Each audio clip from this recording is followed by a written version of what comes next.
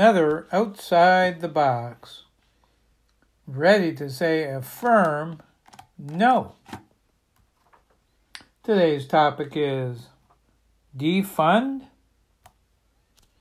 and to reform the police, or to defund and perhaps abolish police departments, reallocating funds to other community safety programs.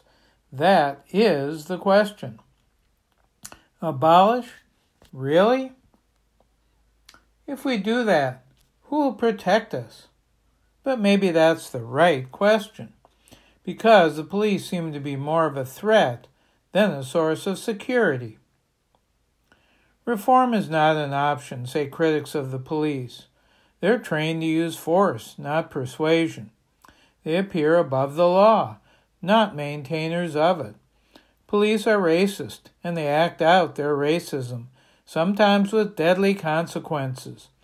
They've often been protectors of property, not people, and done the bidding of the rich and powerful, not the less powerful. Historically, a police force was formed to catch runaway slaves in the South, to keep girls in textile mills at their looms, and to break strikes against wealthy business owners. Cops stood by while blacks were lynched, helped to maintain illegal and immoral segregation laws, and used hoses and dogs against nonviolent civil rights demonstrators. They acted against miners, farm workers, and factory workers, and today they apprehend and deport immigrants who are fleeing violence in their home countries. For many of us, they're scary, and we hesitate to call them, even in an emergency. What do police do in a 40-hour work week? In several large cities, an average of only about 4% of their time is devoted to any kind of violent crime. Homicide, assault, rape or domestic violence, and robbery. That works out to about 1.5 hours per week. The rest is dealing with motor vehicle violations, cruising neighborhoods, doing paperwork, handling complaints that may involve alcohol or drug use or a mental health crisis, and responding to fairly mundane activities that are generally non-criminal in nature. 2 incidents in my hometown of Bangor last fall with people I know made me question the value of police. One was a situation where a police officer was questioning a man, perhaps without a home, who was harmlessly hanging out in a local park. Another person, from a distance, yelled to the cop to leave the person alone.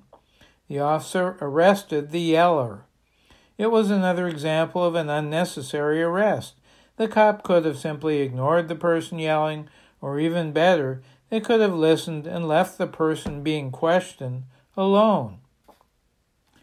In a second incident, a person with a history of mental illness threw a brick through a plate glass window.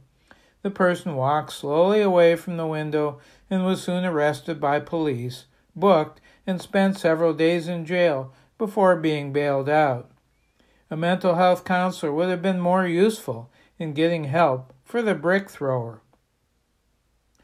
Would a person trained as a social worker or as an education specialist or teacher, or in conflict resolution and management, or as a crime investigator, or even someone experienced in processing paperwork related to criminal incidents, be better than a police officer for many of the duties cops are expected to carry out? I think so. If you had a leaky pipe, you would call an experienced plumber, not a carpenter, even if the carpenter had done a little plumbing on the side.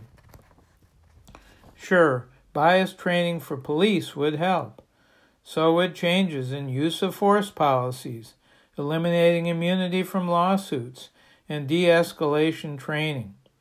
But as it stands now, we expect people who are trained primarily to respond militarily to violent crimes to be generalists and deal with a variety of situations which would be better handled by specialists who are not police. We spend billions of dollars to employ police as generalists to do jobs that they're usually not adequately trained for. Some of those billions could pay for counselors and mental health professionals to respond to crisis situations.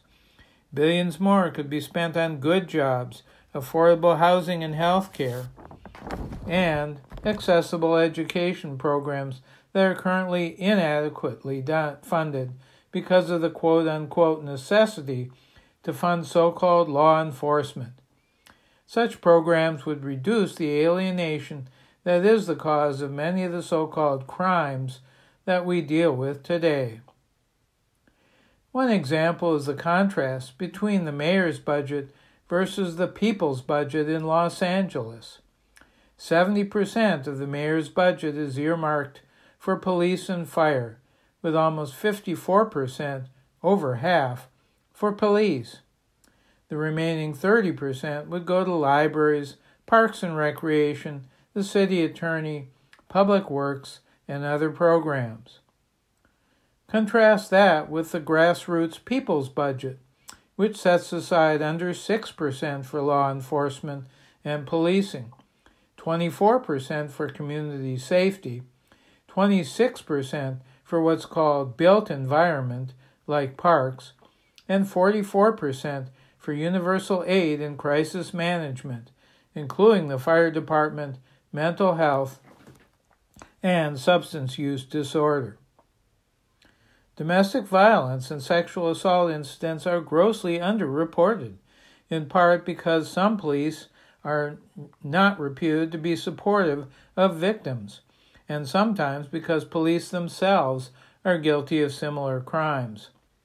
Advocates for sexual assault and domestic violence survivors could be taking on this responsibility, which could encourage more investigations and more criminal prosecutions. As awareness of racism and the impact of the police on people of color communities expands, it becomes increasingly clear that the police are not trusted by those communities.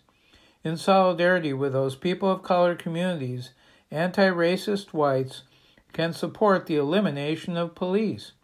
We can defund the police, but use the department's funding to create a new Department of Community Safety, made up of specialists trained to address different problems: auto violations, substance abuse, loud music, and domestic violence, for example, rather than generalist police, perhaps maintaining a violent incidents unit for those rare instances where force may be needed. Police are supposed to enforce laws, even if they break them themselves sometimes. But our real goal ought to be community safety and security, which is a different goal, using a different set of people to do that work. As author Mariam Kaba described it, the goal is not to abolish the police, but to make them obsolete by focusing on cooperation and mutual aid rather than militarized enforcers. Strange and risky as it may sound, there may be real benefits in defunding the police and hiring a mostly new set of employees to handle community security. What do you think?